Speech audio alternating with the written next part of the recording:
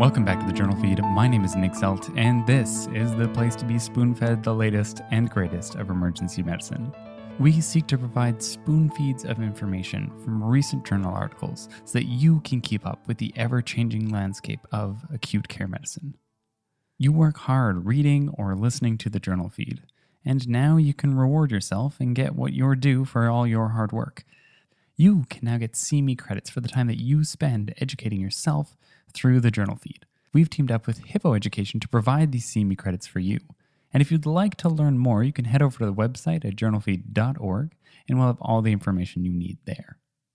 Now on to this week's summaries, which were brought to you by our authors, the excellent Aaron Lacey, Vivian Lay, and Clay Smith.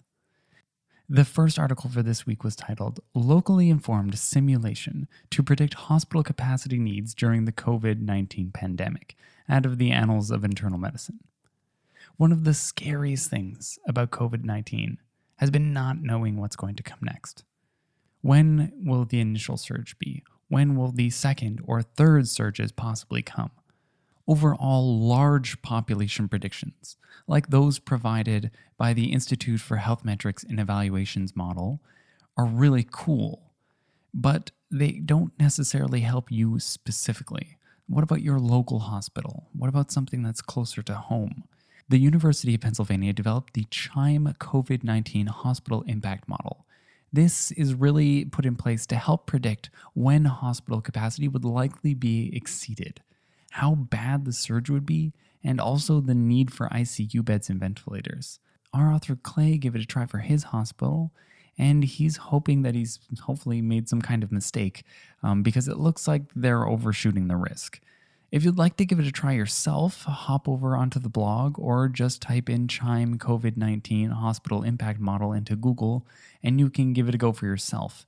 You'll need to know some of your local population details though. This second article for this week was titled In-Hospital Cardiac Arrest Outcomes Among Patients with COVID-19 Pneumonia in Wuhan, China, out of the journal Resuscitation. Everyone's worst nightmare at the moment is a COVID patient going into arrest. CPR on a COVID patient risks aerosolization of a lot of virus particles. I say that being conservative, because in truth, CPR guarantees the aerosolization of virus particles. This is a risk to the healthcare team, one that we of course have to acknowledge, but it's hard to do a risk assessment without knowing the potential benefits. What's the other side of the coin?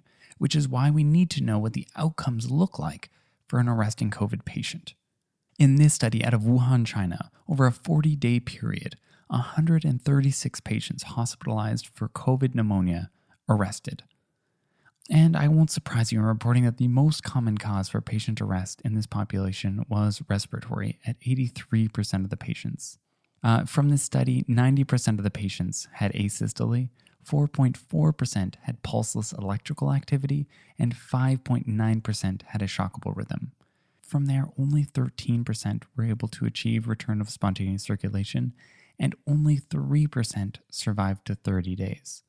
More importantly, though, is that only one person in the 136 people had neurologically intact survival at 30 days. That's less than 1%. And all of these patients received resuscitation efforts that were consistent with guidelines. So, in a spoonful, the outcome for hospitalized patients with COVID-19 who were arrested was pretty dismal in this case series. And so we return to the question at hand, does the risk for the healthcare team outweigh the benefit to the patient? Our author Clay thinks it might not. How about you? Next, we move on to the third article, which was titled, Does the Removal of Textbook Reading from Emergency Medicine Residency Education Negatively Affect In-Service Scores? Out of the Western Journal for Emergency Medicine. As a student myself who clearly dabbles in the field of evidence-based medical education, I quite like this study, actually. Medicine requires some degree of forever studying, though I've always sort of assumed that it drops off a little bit after residency. I'm hoping. But for residents and for everybody, it's hard to get into a good study routine when you already have a full day of clinical activities, and beyond for that matter. We're always searching for the most efficient ways to distill information and reinforce it. The journal feed, of course, is one way to help. But what about that core knowledge? This study took one residency cohort and examined if question-based studying, in this case reading evidence-based medicine articles and then doing their corresponding Roche review questions, was non-inferior to the more classical way of studying, which would be textbook reading, in this case Tintinalli's. There are a few limitations from the study which bear mentioning. First off, it was just one residency, so the sample size was small. Next is about the comparisons. They compared each resident's scores in year 1 before the curriculum change to their scores in year 2. Now, this might not necessarily be ideal. It might have been more meaningful for them to compare national percentage rankings instead of raw scores, which might have given us a more accurate picture of their performance. However, they did compare the study cohort scores with the previous year's scores, and that could likely be a decent comparison. Either way, both comparisons showed non-inferiority of question-based learning to textbook-based learning. On top of it, there was an increase in resident satisfaction with the new curriculum, and residents even used it more often. As a bit of anecdotal support from our author, who can give a program director perspective, Nicole agrees with these findings. Question-based learners tend to do well, make good use of their time, and likely have greater repetition in their study than you would get out of a textbook. It also gives you more freedom to study around recent cases that you've seen that might not otherwise have entered into your study schedule. So, in a spoonful, using evidence-based medicine articles with question-based studying was compared with the classic studying method of textbook reading, and residents were found to prefer the question-based approach, while their scores remained non-inferior to the scores of the traditional learners.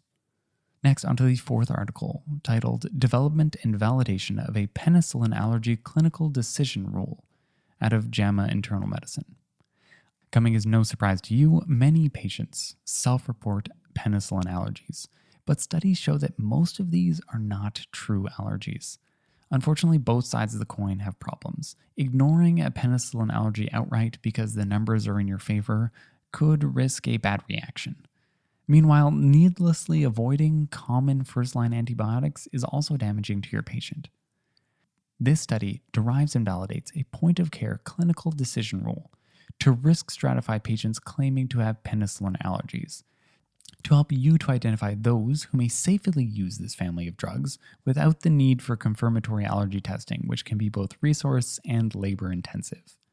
To develop the tool, 622 patients reporting penicillin allergies were prospectively put through allergy testing. The clinical variables associated with positive allergy testing were then distilled into the mnemonic PEN-FAST. So this rule is for patients reporting a penicillin allergy. That's the pen part. As for the FAST part, you can assign points for patients who meet clinical variables. So 5 years or less since the reaction, worth 2 points. Anaphylaxis or angioedema or severe cutaneous adverse reaction, also worth 2 points. And then treatment required for the reaction, worth 1 point. And depending on how many points that your patient has, you can assign for your patient a risk. Using this tool for patients with low risk, that is a score less than 3, the negative predictive value was 96.3%. External validation done for this tool saw that it remained clinically relevant in a retrospective cohort of 945 patients from 2 centers in Australia and 1 in Nashville, Tennessee. Alright, in a spoonful, using the PEN-FAST rule, patients with a low risk for true penicillin allergies can be identified without the need for formal allergy testing. And then it may be appropriate to use these antibiotics in these patients, perhaps with an observed oral challenge in the primary care setting, though. On to the last article for this week, titled 10 Best Practices for Improving Emergency Medicine Provider-Nurse Communication, out of the Journal for Emergency Medicine. Communication in the emergency department is vital for safe and effective care, but communication is the time-old human struggle and can be very difficult to implement. This paper put together focus groups and then did a concept mapping analysis among emergency physicians and nurses to identify informational needs, communication strategies, and barriers as well. They distilled all of that down into these 10 commandments of doctor-nurse communication, which we'll go through quickly one by one. 1. Communicate diagnostic assessment, plan of care, and disposition plan to other team members as early as possible, and update the team on any changes to the plan. 2. Communicate pending tasks in the patient's care as well as information regarding changes or holdups to tasks or orders. 3. communicate details regarding proactive diagnostic testing and therapeutic interventions. So things like placing IVs or drawing blood works in a patient with abdominal pain, or obtaining a urine HCG in a patient of childbearing age. 4. Don't assume that everyone has a shared understanding. Recognize that you might have unique access to information and make sure that it is shared in a timely manner. 5. Notify providers of any critical or unexpected changes in vital signs or patient status. Did the patient develop a new tachycardia, fever, hypotension? Everybody needs to know. 6. Do not assume electronic records substitute for verbal communication. 7. Use asynchronous communication for low priority items to aid in prioritization, like leaving a note for a physician for non-urgent orders. 8. Adapt communication strategies based on the team member's experience and existing relationships. For example, a new nurse may need extra help and time. 9. Adapt communication strategies to the physical layout of your emergency department, especially in those facilities where nurses and physicians may have workstations that are out of sight from one another, and it may not be obvious which staff members are on different care teams. 10. Use strategies that exploit provider experience regardless of where that person falls in the hierarchy.